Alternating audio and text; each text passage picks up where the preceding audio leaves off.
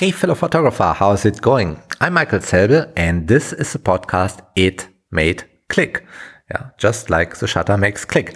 Well, this is episode 11 and you can already guess what I want you to do. Sure, you should get your camera out of the bag and make a quick photo. And the photo should be technically related to the number 11. The obvious thing to do would be you can shoot a photo on f11.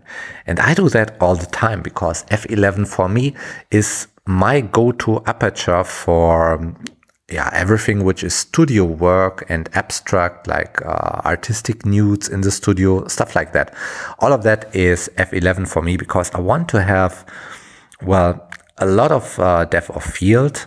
And f11 is just enough depth of field for something like artistic nudes of one person. And I also want my lens to work very well, to make a very sharp photo. And f11 is an aperture where pretty much any lens is working really well. It's not an extreme value, but a value which is somewhere in the middle, at least inside the range where the lens is having a really good rendition. Now, you could also do something totally different. How about you make a bracketed exposure where you overexpose by one stop, underexpose by one stop, and this is a two ones which we need to relate this photo technically to number 11. I mean, that's a little bit far-fetched, but why not? I mean, a bracketed exposure. Do you know where you set up exposure bracketing on your camera? Do you know it by heart?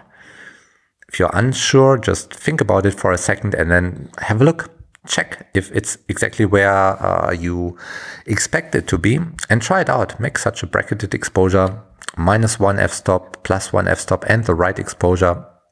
Sometimes this is just the way to go. If you're not sure about your exposure and you shoot available light and the sun is changing all the time and so on, you can use it. I mean, I pretty much never use that in my kind of photography because I use the flash as my main light and there I have it pretty much under control. I mean, I've got it absolutely under control if the exposure is good or not good. So I don't need bracketing.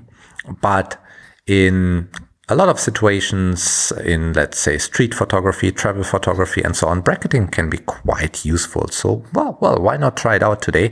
Because I'm pretty sure your camera can do it, and it would count as a quick daily photo that is related to the number 11. Why not? I mean, so yesterday I was on this event, on this photo event, on the Gothic Model Day, and had a lot of fun over there. And yesterday was also the World Photography Day. And what I did for this World Photography Day was something where I thought, hey, how can I make somebody happy? And I printed out a photo of the goddaughter of my wife, a photo of this goddaughter on her first birthday. And I printed it out and I framed it, and now it's standing in our dining room on the shelf. And today, the family of the goddaughter and the goddaughter, they were all here, and they're actually right here right this moment, and they're visiting us, and I directly saw the photo, of course.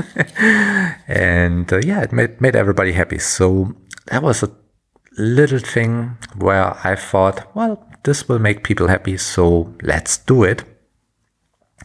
This was 1.5 years ago, I think, when the girl was celebrating her birthday in the with a group of children, and I photographed this birthday celebration, and she was staring at her big birthday cake and reached out to the cake, and just a nice photo.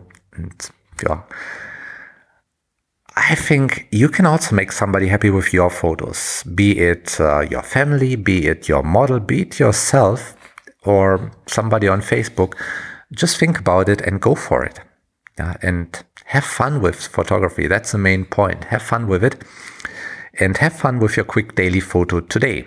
And I hope I hear you tomorrow again. And until then, like always, I wish you good light.